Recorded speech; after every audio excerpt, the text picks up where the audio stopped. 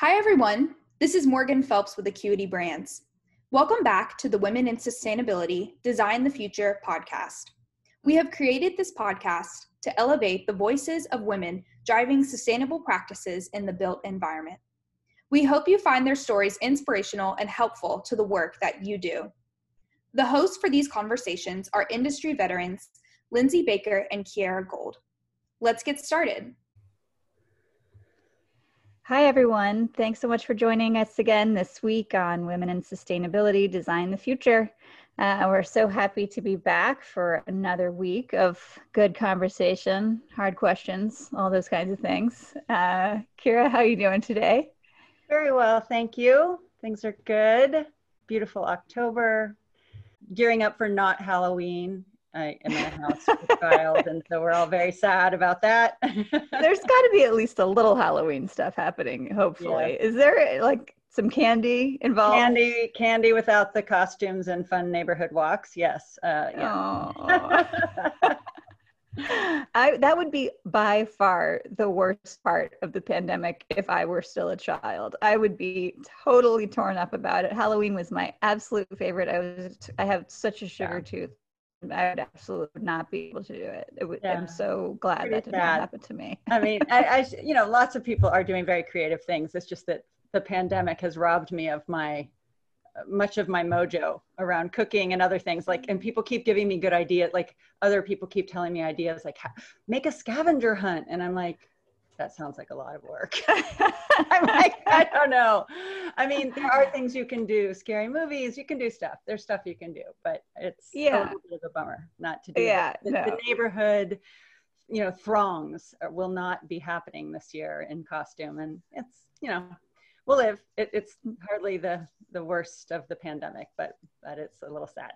Yeah, I'm sure that's very sad. It also, I feel like, I mean, I've been very bad for many years at having a good Halloween costume, but I feel like this year the bar should be pretty low for all of us, on what we're supposed to be able to get done in these times. So, exactly. if you're listening and you're killing it out there on, a great Halloween plan, then good for you. But I think I have zero plans. We are planning to have one of those.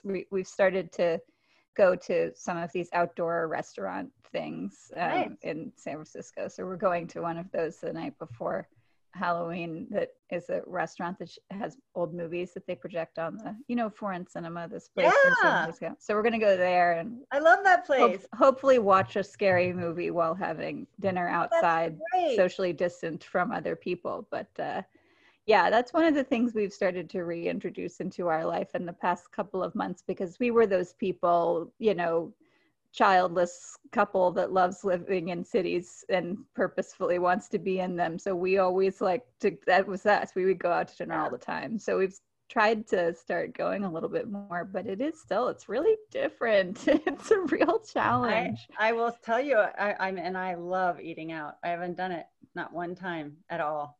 I mean, it's pretty crazy. And there are plenty, we are lucky because being in the Bay Area, there's plenty of places with outdoor options, and they've done a really good job at different, spacing people out, but we haven't even done it once. So you can tell it's not that popular of a thing, but for us anyway, I think it's been a nice thing. It's just always such a balance, right? Of the question of what is safe and what is good for your community and all of that. So hopefully we're doing a decent job of getting back out there in a safe way.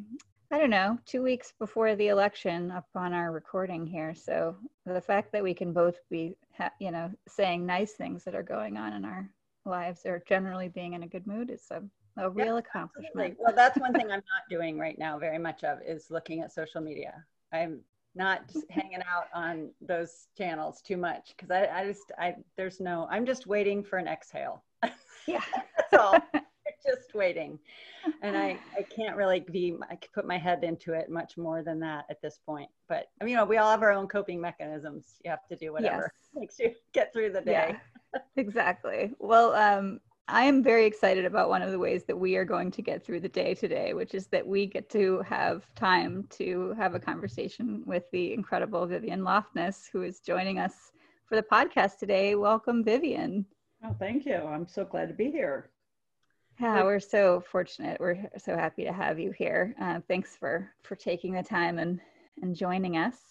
Yeah, absolutely, Vivian. It's a pleasure to have you. And I'm going to give a brief little introduction so you know a little bit about, but it's really hard to be brief with Vivian. She is incredibly accomplished. Vivian is FAIA. She is a university professor and Paul Mellon Chair in Sustainable Architecture at Carnegie Mellon University. And she has more than 40 years of industry and government funding experience, and she is a key member of the Carnegie Mellon's Leadership in Sustainability Research and Education program. She's serving on the boards of the AIA, the ILFI, Well Living Lab, Phipps Conservatory, and has been recognized as an AIA Fellow, as I mentioned, a Lead Fellow, a National Institute of Building Science Fellow, and a Senior Fellow of the Design Futures Council, as if that's not enough. So that's quite a mouthful. But Vivian, I'd like to get started by just having you sort of tell us a little bit about how and why you got involved in architecture and in academia. What has been your path? So as with many architects, somewhere in your high school years, you fell in love with math and science and art and chemistry, and you just wanted to do everything.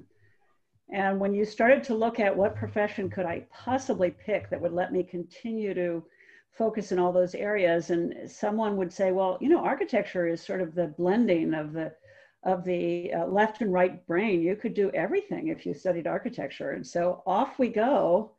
I applied to universities that had strong math and chemistry and architecture programs. So that was a particular subset, and ended up after a full year of study where the math courses became more and more abstract. Numbers disappeared. It was all letters, which took the fun out of math. I mean, it was all in the numbers that was the fun for me. At a certain point, I said, you know what, I'm going to just jump into architecture because it lets me do everything. I love that description, Vivian, because it seems so apt for you too, because I think people often, when they understand the full scope of the things that you're doing, they feel like you are doing everything, really touching so many things. I wondered if you could tell us a little bit about how you've noticed the academy changing recently, maybe the emergency of more faculty teaching sustainability in architecture schools around that, if you want to touch on that. Absolutely. I think, so just jumping into, you know, teaching students of architecture or future professionals at universities has, for many of us who've taught the required courses on energy and environmental design, we were essentially a required sidebar to the real business of teaching students to design buildings for a decade, 2 decades, 3 decades, until all of a sudden people began to start talking about the sustainability challenge, the carbon challenge, the water challenge, and the students began to really beg for design studios that would really raise their profile and their understanding. And they realized that a lot of the professionals who were hiring graduates of programs were excelling in environmental design solutions. And so it really has been a pull process, not from the accreditation boards, but from the students themselves. And I think we're just getting to the point where there's more than a suite of 3 or 4 environmental science courses. There's now dedicated studios that can be attached to those courses. We're still not at the ultimate goal, which is that every studio addresses issues of environment and equity. But we're certainly moving a little forward. And I think one of the challenges is going to be just the slow turnover in faculty, and making sure that we have professionals who are willing to step into academia who are really seasoned in the environmental design movement. You know, Vivian, that makes me think I kind of skipped over something a little bit too, which is really how you found yourself in the teaching side of architecture. I mean, I understand what attracted you to architecture generally, but I think maybe we skip that step a little bit. Can you tell us a little bit more about Yeah, that? and it's actually, it's a somewhat amusing story. I graduated from MIT and I got a Rotary scholarship to go study in Finland. So I lived in Helsinki for about a year and a half, took Finnish courses and studied contemporary Finnish architects, starting with Aalto, who was still alive at the time, and going all the way through to Pentila, who's amazing designers. So I had a wonderful year and a half of play after my master's degree. And I was offered a job at the American Institute of Architects by John Eberhard. They had a research corporation. If they don't anymore, but they should. AIA's research corporation, they should. That's so cool. Was critical in actually getting the federal agencies who were right there in Washington where the AIA is sitting, getting those federal agencies to start thinking about architects as we address the built environment. And so I had just accepted this job with John Eberhard. I was going to be flying back to DC from Helsinki. And I got a call from John Houbraken, who was the head of the School of Architecture at MIT, asking if I would come to Boston and teach environmental design course, the Introduction to Environmental Systems. And because the faculty member was on a sabbatical and needed a person to pick up the course, and I had been a TA in the course, and the faculty member said, why don't you ask Vivian? And I said, oh, I've just accepted a job. I can't possibly come to Boston. I'm going to be starting at the AIA Research Corporation. I'm very excited about it. And he says, oh, who's the director of that? And I said, oh, John Eberhard. Ah, he's an MIT grad. I'll call him. So John Houbraken calls John Eberhard, and the two of them negotiate on the phone on my behalf that I was going to work a 3-day week or a 3.5-day week in Washington and then fly to Boston every week and teach a required course to all the MIT 3rd year, 4th year students, and then fly back and go back to work. They agreed, and then they basically convinced me to accept it. And that's how I began in teaching. It wasn't until years later that I went full-time. I didn't go full-time until I married Volker Hartkopf, who's my husband and a faculty member at Carnegie Mellon. So I started full-time teaching in 81, but I was teaching back in 75 as an adjunct. That's great. Vivian, it really speaks to the roots of your career being the blend of the professional and the academy. I mean, in that it really couldn't be more foundational for you. That's great. I'm also just thinking about how different that would have been in the year 2020, that you wouldn't have had to have flown back and forth from DC to Boston. It would have made my life a lot better, because flying to Boston, in case you don't know, in the fall semester is a nightmare. It's fogged in almost all the time. Oh. And so yeah. I actually ended up in Vermont at one point, taking a bus back to Boston in order to teach a class that it was chaotic. Well, I'm thankful that they managed to convince you. That's we've all been the better for it. So let's talk a little bit more about your work now. We'd like to know if there's a project or projects that you're working on at the moment that you think listeners should know about. And I will just say that we know that you're kind of working on a million things. And so the act of deciding what to share with us is an act of careful omission. So, with that, what would you like to share? So I thought I would share three projects out of as you say, a million things. But one of them is an effort that I'm working on with Bert Gregory at Methuen and Alistair McGregor at Ove Arup to try to crowdsource a zoning codes for sustainability or for resiliency, really trying to address all the challenges of resiliency, from food to water to energy to land use and mobility. And we've been able at 2 successive green builds to interact with an audience that numbers between 200 and 250 people, all pros in this area, generating critical ideas and then prioritizing those ideas. And we will actually present the last of this 3 at Greenbuild in a month. So we've been distilling this new zoning code for resiliency from the brains across not just the nation, but in many cases internationally. So that's one. A second area that I have the privilege of working on is I've been asked to serve on a National Academy of Science panel that is focused on carbon neutral US by 2050. And they're trying to actually get a policy statement out by this election, even though it's a 2-year panel and we will have a more refined statement next year, this year we've been scrambling to write a policy statement for how to get to carbon neutrality by 2050 and what we have to do by 2030 to get there. Now, when they aggregated this committee, it's led by amazing thinkers in the power generation transmission field and in the carbon sequestration field. So they're literally looking at an all electric future and ways in which we can find new sources and sequester. And then they invited one person to represent an industry, one person to represent the building environment, and one person to represent transportation. So the demand side of the equation has 3 people out of a committee of 14. And we're basically trying to say, but the biggest action is in reducing demand. We are so sloppy in this country. We have so much opportunity on a world scale to dramatically reduce demand, and certainly the building sector does. So my job on this panel is to convince them that we're actually more important than carbon sequestration as a solution to carbon neutrality by 2050. And I'm making inroads, but boy, I wish there were more people on the committee with me. Oh, yeah, that's a big one. It is a big one. The third one I'm working on is just a lot of fun. I've been working for quite a while on how do we cost justify better buildings. And of course, you all know that the magical way to cost justify better buildings is to show that they yield better health and they offer productivity, right? It's going to be not in the energy savings or the water savings, although that helps a little bit. It's going to be showing that human health and productivity go up.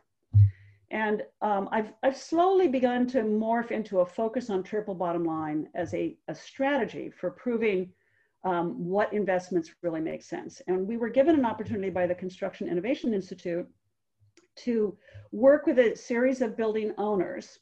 And one of them is the Smithsonian Institution. And the Smithsonian Institution offered us the chance to study the National Museum of African American History and Culture, NAMAC, as it's affectionately called, since nobody wants to say all those words. We actually created 3 hypotheses of a really amazing water system, an amazing HVAC system, and an amazing architectural sort of zoning system where they designed a box in a box in a box. And we're using triple bottom line to show the benefits of those 3 investments, these are like millions of dollars investments, somewhere between $5 and $15 million worth of investment in that building. It's a very expensive museum, beautiful, spectacular museum. And we've been able to use triple bottom line to show that those amazing investments for high performance systems actually pay back in many cases in less than 5 years when you use all 3. The triple bottom line is a wonderful way of capturing financial capital, things that we pay for in our operations and maintenance of buildings. The natural capital, which is the environmental benefits of the actions, and the human capital. And it actually provides an avenue for getting people to even think about net present value, which just financial capital would get us beyond first cost into net present value investments. But adding in the environmental capital, which is part of carbon reporting, it's part of corporate sustainability reporting, we could basically help the executives get over that first least cost hurdle with triple bottom line. So I'm very excited about that project. So those are 3 projects to give you an overview of some of the wonderful opportunities I've had as a researcher and practitioner. Yeah. And I just want to highlight one of the things that is so fascinating about watching your work is the ways in which you move between the profession, the academy, there's sort of a policy element to the things you do, et cetera. And your ability to kind of think about all of those things as systems, I think, is one of the great contributions, that we can all see in your work. And I want to ask you specifically about one aspect of that. You're on the board of directors of the AIA right now. The organization has been making a lot of headlines, in particular, its recent transitions around climate leadership and around diversity and equity commitments. Can you talk about what it's been like to watch that transition happen, and in some ways to obviously push those transitions? How are you feeling about it, that kind of thing? So as I mentioned before, I was at the AIA Research Corporation in my early career as a professional. So I spent my first 4 years at the AIA And I've been, as both of you know, I've been on the AIA Committee on the Environment and on the National Committee and chaired that, and I've been active in the AIA. But I haven't actually sat on the board until this year. And I was asked by Jane Frederick, who's the board chair, to join the board as an at-large member. It's a very small board now. They've got a strategic council and a board. And the board is now a small working board. So it's a privilege to be on this board. And she asked me because this is the year they're going to focus on climate change. So we started last December adopting the COTE Top 10 framework as the framework for design excellence. This is huge. It's an amazing movement forward. It's wonderful for the environmental design community and for the design community to know that the framework is now the framework for design excellence. Of course, what happened in February and certainly by March is COVID. And all of a sudden the board is scrambling to try to understand, well, whoa, what is COVID going to do to the profession? What is it going to do to practice, to the economics, to the design of spaces, to the need for spaces? And so there was a huge remobilization that the board had to lead on COVID. And then the Black Lives Matter movement all of a sudden became front and center, and the board was just pivoting yet again. And to the credit of this board, not only did they pivot, they immediately wove together these stories and how critical it is for us to do climate action in order to achieve equity, in order to address issues of COVID and other diseases and health concerns that are going to be critically linked to climate actions. And today we met to talk about the materials pledge. As you know, the AIA has been a leader in the 2030 Challenge Pledge. They were an early signer. There are over 500 AIA firms that have signed on to the 2030 commitment that are actually reporting their performance and achieving literally the net zero by 2050 for new construction by moving their portfolio forward. It's truly an impressive. Right now, the organization is in a leadership position, it's a privilege to be able to serve on the board. That's wonderful. I'm glad to hear that. And it's exciting to see the progress. I know a lot of people have worked very hard for that. Kira probably should be listed among them. Right. And I'm so happy to hear that is happening. Okay, so on a related note, you have worked a lot on the setting of standards in architecture. You kind of mentioned this a little bit with the AIA COTE framework. But I wonder if you can speak a little bit more about the difference that standards make in our profession and in our schools, and how you think that is moving along. You started to talk to it a little bit, and we talked about how the academy is changing. We'd just like to, hear you talk, and I think especially for listeners who haven't really thought this through yet, the importance of professional standards and how it is that we actually keep them up to date, let's say, with the things that we care about, or, continue to revisit them.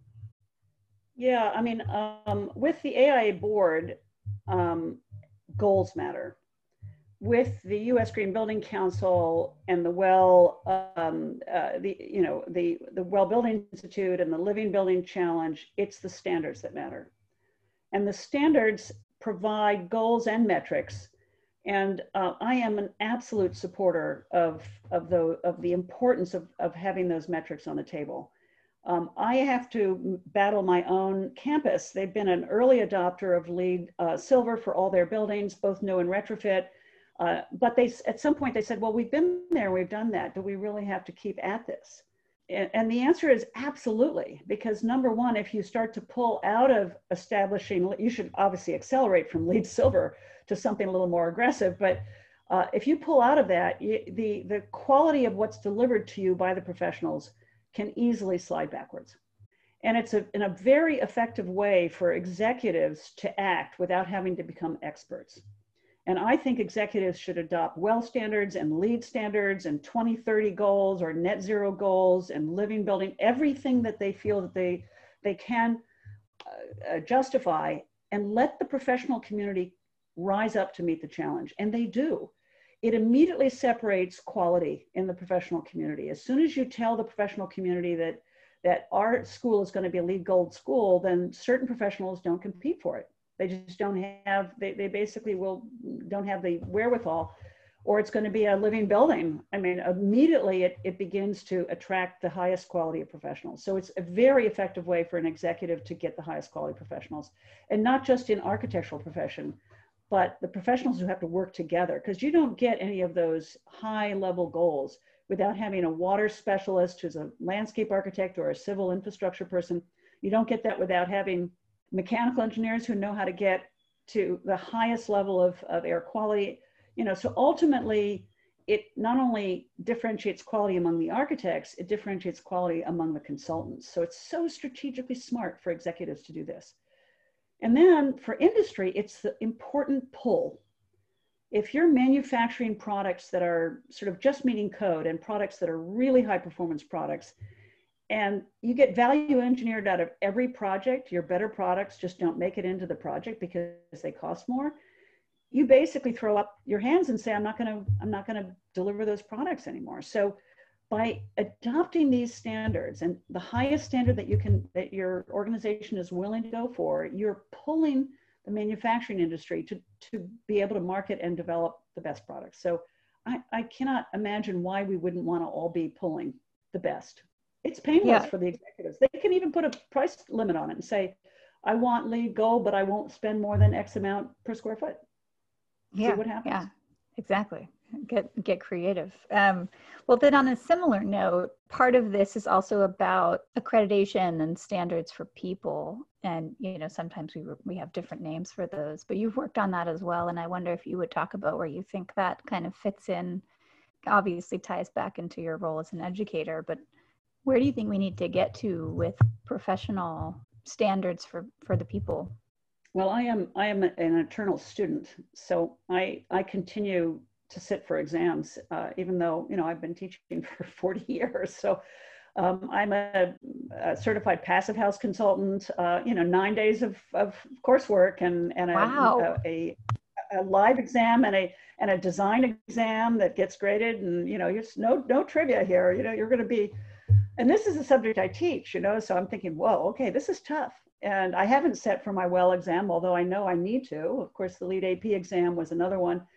I do think continuing education, I mean, it'd be like having a medical doctor that just wasn't, you know, boning up on the issues. We're practicing in a profession that is as critical to human health and performance as the medical profession is, right? And we need to take an obligation to keep up with advances. And we should make it fun and painless for professionals. And certainly that is beginning to happen. I mean, the CEUs that are available both online and in person at conferences are amazing. I mean, they're amazing speakers, amazing content. You know, I learned so much at the conferences that I do go to. So I think we're doing actually better in some respects at professional continuing education than we are in academia. So one of my concerns in academia is, number one, they're somewhat dismissive of things like LEED or any kind of standard. There's certainly, 20, 30, you don't have courses that jump into that, at least in a certain percentage of the academic environments. They're very leery of, eco-districts or new urbanism or anything that, would basically make numbers a critical measure of success in the design studio, right? I fundamentally believe that NAB has to take charge of the design studio. They're always trying to take charge of the lecture courses. So they'll say every student must have 3 history courses and 2 structures courses and 2 environmental courses. And, they're taking charge of the lecture content. The only thing they direct studios to do is what they call the comprehensive or integrated studio. So they have one sort of test of all of those studio hours. So you've got students who are spending as many as 10 semesters, somewhere between 7 and 10 semesters, in the bulk of their academic time in a 6-hour a week or 18 credit course that is literally focused on designing. It's the heart and soul of their thinking process is, how am I going to create this amazing building? And all the metrics are often left on the side in some lecture course that has nothing to do with studio. That's where we need to break down the walls. And I think we're going to need NAB to do that, because it's hard to change the the long track record of studio versus lecture course teachers, content, it's very hard to get a change. But if NAB says this much change, it would happen. That's such a big one. I've experienced it myself, and I can say that as a lecturer right now, my 12 students, generally speaking, said that they're doing what they're doing with me because they felt like they'd had enough time with studio. It was sort of like, it was not only does that lack of, real metrics mean that we don't necessarily get to use that time as fruitfully as we should, but it also means that apparently this is sort of a lot of redundancy. It can be anyway. The students just kind of feel like, okay, I know how to go through the motions on this. I'll do it again. And it's definitely one of those things. I never thought I would have gotten so worked up about something like that, but architecture school will do that to you. Lindsay, there's another aspect that you would relate to, having been the executive at Comfy, which is that studio, because of the fact that it tends to be semester by semester, can never get into building systems really deeply. It always skirts around the edges. It gets into volumetric and aesthetic, and in some respects it might get into facade design with the systems of facades, but it very rarely gets into what's the mechanical system in this building, or what's the structural system in this building. So those are left to these sort of lecture side courses. And of course, professional practice, it really is all about the systemic integration of the water system and the mechanical system and the structural system with the architectural components that we're used to playing with. And I think it's going to be an interesting question of how can academia, or should academia, deal with the sort of design of integrated systems? Who has to be in the room to help students? Does it have to be students from different disciplines working together? Very few universities have building mechanical engineering programs. So if you got mechanical engineering students in my institution, they would not have any information about buildings. They would know a lot about thermodynamics and fluid dynamics, but they wouldn't know anything about buildings. And so the question is, do we have to wait till we get the students into the profession to teach them about cutting edge systems integration? And if not, how are we going to rethink academia to make that happen? I love that. And I continue to see this, and it sounds like you do as well, as more of an opportunity to just enrich the educational experience of architecture degrees. There's so much that they have an opportunity to learn about when they're within those walls. And yes, of course, the answer can tend to be, well, they'll learn that in practice, once they finish. And it's like, well, true, but learning in school versus learning in your professional life are very different experiences. You don't often tend to read other people's work if you're in a professional setting. You don't tend to be asked to critically digest and present a concept, look at someone else's work and thoroughly critique it in professional settings. You just kind of learn what you learn, and I just think there's an enormous opportunity for that. And it pains me that I can't do more of it in the year that I have with these students, because they want to learn all the things about dynamic facades and algae and, all of the complex stuff about how all these, they want to invent new materials, it's all these things where I'm like, yeah, there's only so many hours in the day. Yeah. Anyway. Creative and so generative. Yeah. It's exciting. And it strikes me too, that given the need for acceleration towards more solutions on all these fronts, that we might actually be in a situation of needing to, dare I say it, reevaluate some of the sort of slow process by which young people are integrated into the profession, and maybe capitalize on their passion and their energy and that, dynamic creativity that they have. I was just on a call recently with some students that were winners of the COAT Top 10 for Students competition, and they were doing internships. Very grateful to have internships during COVID-19, of course, but very having an awakening moment to the real world of practice and to the, shall we say, low demand for sustainability, creativity, and solutions on some of the things they were working on. And they were going through that process, and it did strike me. I was like, wow, we're really going to beat all that enthusiasm right out of them. We really need to figure out how to get them, like, channel it and make sure we don't lose it. And, and they were asking, like, is this all, they were curious. Is this all firms? Are all firms like this? And I was like, oh dear, it's very worrying. Well, we should be a little more selective in where those internships are placed, right? Well, but I mean, it is many firms too. And the firms, it struck me that it would be interesting to see how that response is processed by those firms. And if there's a way that they could actually, I mean, a transformation is happening, and they are an energy source and a passion source that we should be, I don't know, capitalizing on. Anyway, I'm sorry, that was a kind of digression there, but it really is related to all those things, and where old assumptions about when you're supposed to learn things or when those are supposed to come into play in the cycle, maybe it's time to start reevaluating some of those so that we can further advance. Vivian, I have to, we understand that you have some sort of a queen for a day list. And so I must ask you to reveal what is on, if you were queen for a day, what you would do to transform our reality. So I'm sure all of you know that on our iPhones, we have lots of little list apps where we can keep a list of what we need to buy this week, and what books we should read or what movies we should watch. And I have one that I call Queen for a Day, where I list things that if I were in charge of the entire nation or world, what would I do? And let's just focus on the US for a minute. And I'm going to just, it's a longer list, but I'm just going to pick 5 or 6 just to keep it contained. I would actually say that we should build no buildings on new land, no new land.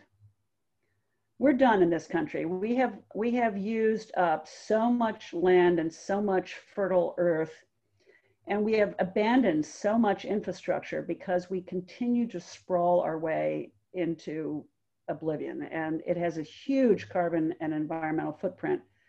So if we as a nation said that all construction needs to be on existing infrastructures and brownfields, which of course is part of the Living Building Challenge, no new land, we would have a huge positive impact. Another one would be that all development has to engage a diversity of populations. So it has to have solutions that cross economic, racial, gender, age, religion. We need diversity. Diversity is what makes our country special. It's what makes cities exciting. It's what gives us different celebrations. We Irish events and Italian events and English events like Halloween, and we celebrate diversity, and it makes so much richer life. And it's what distinguishes the United States from many other places, is the diversity. And if we allow for design that would be single socioeconomic or single race or gender or single age, I can't imagine retiring to a community of only old people. I am desperate to find a place. I want to find an urban co-housing project where I can move in with families with kids and empty nesters and young professionals and age with people different than me and giving me a whole different perspective. I think we need to start unpaving. We need to actually unpave to save the US. We have to start taking out concrete. I don't know exactly what to do with it yet. Did you want to say something, Lindsay? I just love it. I'm like imagining it, and it's so refreshing. There are a couple of examples. The highway falls down in San Francisco, and rather than putting that concrete bunker back up there, all of a sudden San Francisco gets completely rethought. And the same is true in Seattle. There's an urban place in Seoul, Korea, where they took out this huge highway that ran through the heart of the city, and they created an amazing greenway. It's with a water catchment and all this green, and it's a recreational space that just revitalizes the city. We need to start unpaving. We need to take everyone's driveway back to what my grandmother had, which was 2 strips for her Oldsmobile in grass. She didn't have a hard driveway from house to house. She had 2 little concrete strips in the grassy area, and she was able to navigate right down those 2 strips right into her garage. because then we have porosity, then we have biodiversity, then we have recreational space, then we have places for people in a pandemic to go walk, and the places will be continuous. They won't be little patches of green, they'll be continuous green. So I think we need to unpave to save. This is on my bucket list for Queen for a Day. Another one is that all buildings will be designed for environmental surfing. I use the word environmental surfing because it sounds like fun, and it is. It's about using daylight for as long as you can, no electric lights on until you need them, using natural ventilation for as long as you can, using passive solar for as long as you can. It means literally taking every sort of nature-driven solution to its max and actually counting the days or counting the hours, taking the hours in the year and say, how many hours can I run on daylight? How many of my wake hours can I run on daylight? How many hours can I run on natural ventilation? This would again have a huge impact on our carbon footprint, would dramatically reduce our carbon footprint, but it would also dramatically improve quality of life, because living, I can see in the rooms that you're sitting in that we're all in daylit environments. We're all in daylit environments with views and of the outdoors, of nature. We all have windows that open. We're not in a sealed office environment. And I'm in a room that's facing south. So in winter, I get free heat, and it lasts actually for most of the day until it's really, really cold outside or it's night. So all buildings should be designed for environmental surfing. And by the way, that includes shading our windows on the outside. I'm looking for a photograph. If anybody's listening to this podcast, the Flatiron building in New York City used to have bright orange canvas awnings. They were unfurled at the beginning of the summer and left out until the end of summer, and then they were rolled up. Bright orange. So it literally gave a signal to the city and to people on the street, A, we're here, look at us, we're here. B, it's the beginning of summer. We're gonna go into our summer dress, right? And the ability to actually dress for the season, dress our buildings for the season, is all about this environmental surfing. And we should not be giving certified labels to buildings that don't have shading devices and don't have windows that open and don't have glass that allows for a lot of daylight transmission, right? We should have those as prerequisites, environmental surfing. Okay, two more, and I'm sure I'm gonna run out of time. One is, I would love it if every American knew what EUI stood for. You could ask every American over the age of 16, what is MPG, what does mile per gallon mean? And what is your car's mile per gallon? And everybody over the age of 16 would know what it means, and they would probably know what their car had. So all of a sudden you compare cars, you say, oh my gosh, you get 60 miles per gallon. Whoa, that's amazing, right? Or you have a car that only gets 12 miles per gallon. Well, that's awful. And people actually know the good and the bad in terms of the environmental footprint of a car, or some of the environmental footprint of a car. But nobody knows what EUI stands for. If someone told you you had a building that was at 16,000 KB or 16 kBTUs per square foot per year, which is really good for an office building, nobody would know that. And yet they should. And I would love to make EUI as much of a, anyway, if I were Queen for a Day, everyone would know. And then the last one that of my much longer list is that we will design the watershed.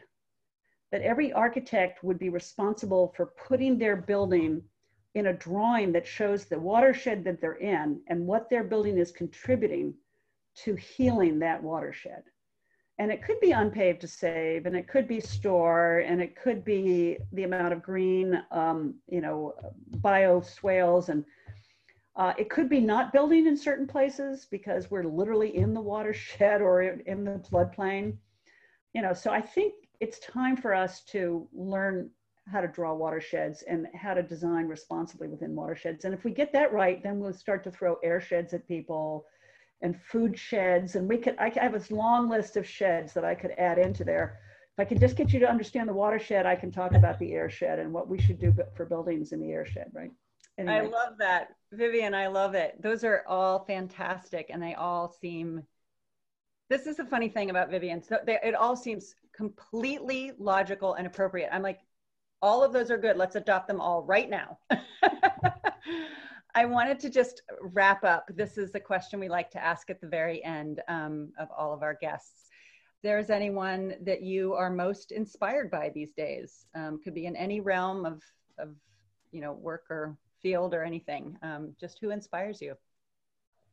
Okay, let me just do a few, because I don't want to do preferential, I hate doing preferential things, but some of the firms that amaze me are firms like Lake Flato that completely externalize program. They take programmatic space out of the conditioned envelope and create outdoor spaces that are just to die for, that you want to spend time in, right?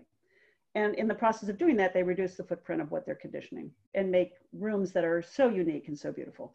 Firms like Kieran Timberlake that are inventing new products and testing them out and testing on themselves. I mean, if we were going to do environmental surfing, they are literally testing how many hours can we surf before we need to turn on the lights or turn on the air or turn on the cooling. And they live through very, very hot working days while they test the boundaries. It's pretty impressive.